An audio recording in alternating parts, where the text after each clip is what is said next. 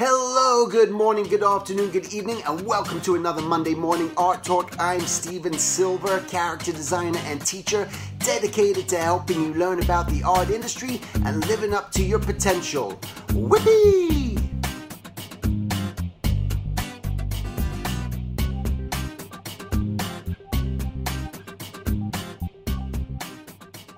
All right, welcome to another Monday Morning Art Talk. Just wanted to remind you guys, on October 19th in Irvine, I'm doing a full day workshop. You can learn more about it in the link that is scrolling below, or silvertunes.com/workshops. So today I wanted to just kind of go through a book that is one of my favorite books. I have many different books, and this is one that I really love, and I just got books sitting, and I love having books because, or even if it's on the iPad, works too, just to be able to underline things, because then you can almost like read through the whole book, and then you can just start to highlight things that resonate with you at that moment. And what's interesting is, after years or months, you can just all of a sudden just read through the book very quickly with those same points. But it's also interesting to me that sometimes those points don't resonate so much anymore. And then you start reading beyond where I didn't highlight and go, oh my God, I wonder why I didn't highlight that. And I realized I didn't highlight that because my mind wasn't in that place at that time. And that's usually what it is. So it's always interesting to me, how are we going to be just, we're going to soak up information of things that our body is telling us, our mind is telling us that we want to know about, that we want to learn about. And I just kind of love it. It's a whole, that's the beauty of a book. So this book, it's by one of my favorite writers, philosophers. His name was Orison Swett Marden. And I'll spell his name out there for you on the description below. And this book was called He Who Thinks He Can and Other Papers on Success in Life. Now, getting these sort of books beyond just buying art books and other things is going to be important, because you're constantly feeding your mind with positivity. Now, isn't that a greater thing to do instead of constantly feeding your mind with negativity? If all you're doing is listening to negativity, watching negativity, surrounding yourself by negativity, working amongst negativity, all this stuff, how do you think you're going to be? It's like you're making your own sort of drink. You're concocting your own sort of formula as to what do you want to drink. And, all this negative stuff, that sounds awesome. I'm going to do all this negative stuff. Sometimes not even by choice. You unfortunately are in that situation, but it's up to you to get yourself out. But what happens is you do have choice in many times of what it is you're feeding into your mind. So do you want to keep listening to that stuff, or it's worthwhile hearing? It's worthwhile listening to just different perspectives and different sides. But why not fill your brain and your mind with positive thoughts? Because it's just better. It's just a better way of living. It's just a better way of life. I can guarantee you're going to be a lot more happier in your life. If you find yourself not happy, not in that sort of place in mind, and you might be having the best job in the world, and you find yourself, why, I got freaking everything I want. Why aren't I happy? What's going on here? What's the problem? And you start to realize, well, there's a piece by piece, there's a lot of different pieces to this puzzle that are going to be surrounding you. So it's up to you to try to bring in these different pieces, take out pieces that aren't working for you. And one of those pieces are read a good book, or just listen to positivity wherever you can find it. So I thought what I wanted to do today was just go through some, I don't know where I'm going to stop, but I won't go on for too long. But I just wanted to read to you different parts that I highlighted. I can't tell you the date when I highlighted these, but at the moment when I highlighted them, they were resonating with me. All right, so I'm just going to go through the different highlights and not, reading you the whole book. Obstacles get out of the path of a determined man who believes in himself. What would you think of a young man ambitious to become a lawyer, who should surround himself with a medical atmosphere and spend his time reading medical books? Do you think he would ever become a great lawyer by following such a course? No, He must put himself in a lower atmosphere, go where he can absorb it and be steeped in it until he's attuned to the legal note. That's kind of like what we want to do with the art. Don't surround yourself with negative people. Surround yourself with positive people. Don't surround yourself with a bunch of oil painters if you want to be a storyboard artist.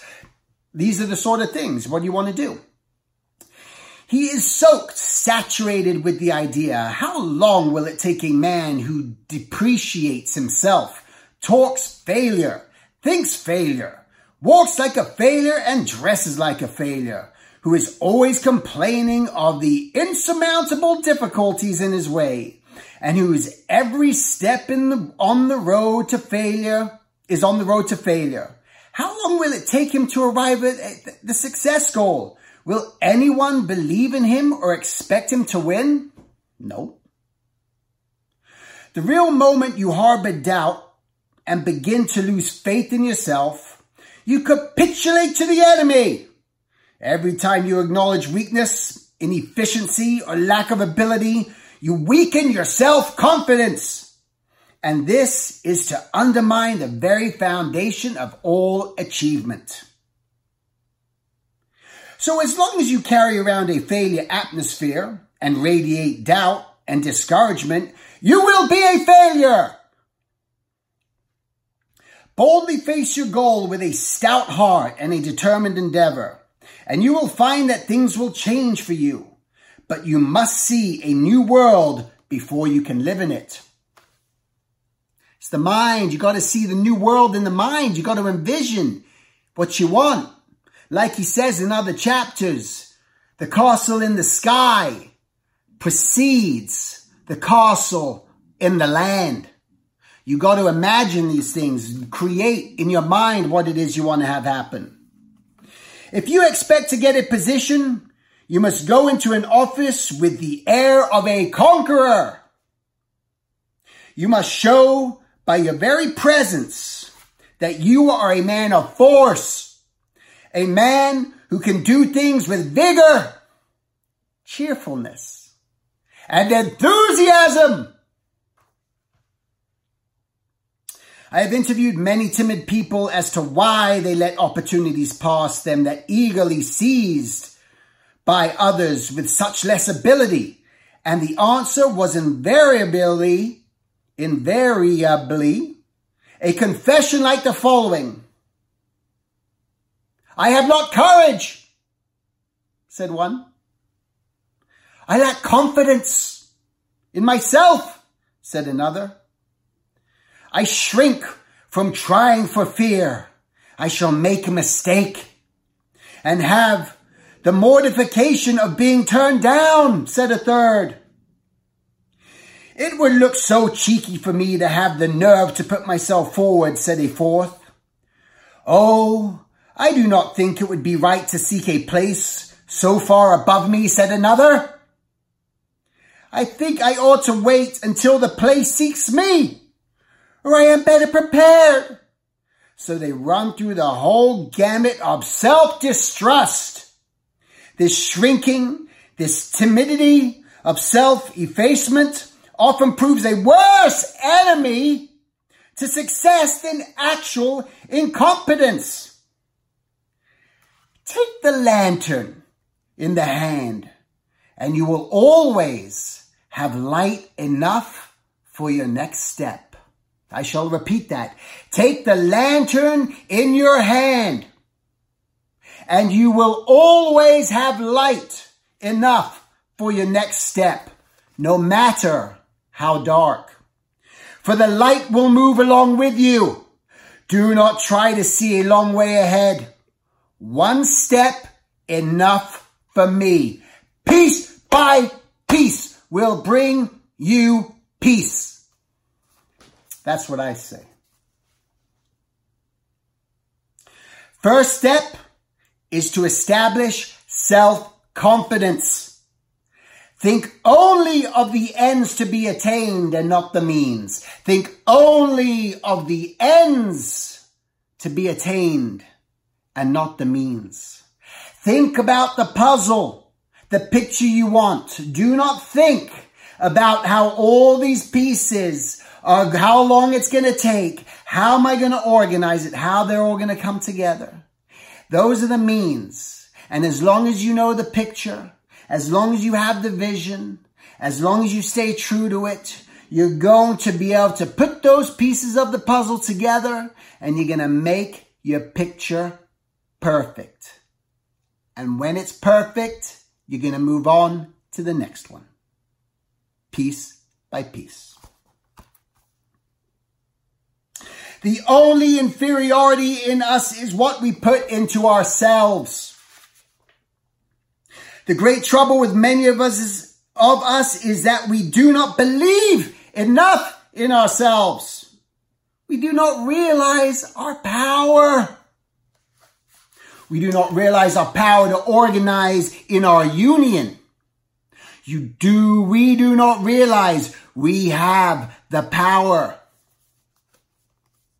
Be sure that your success will never rise higher than your confidence in yourself. You cannot succeed while doubting yourself or thinking thoughts of failure. Cling to success thoughts. Fill your mind with cheerful, optimistic pictures. Pictures of achievement. How about that? I like that I'm reading this right now, and actually the way that my mind has been thinking a lot lately with my piece by piece thing is it's just all saying it right here. It's just coming back.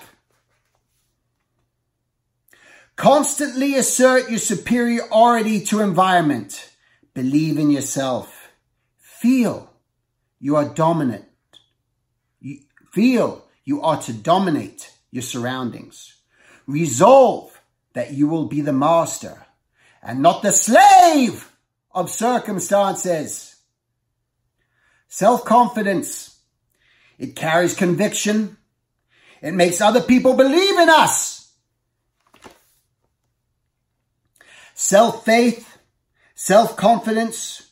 We are stimulating and increasing the strength of the very faculties which enable us to do the thing we have set in our heart.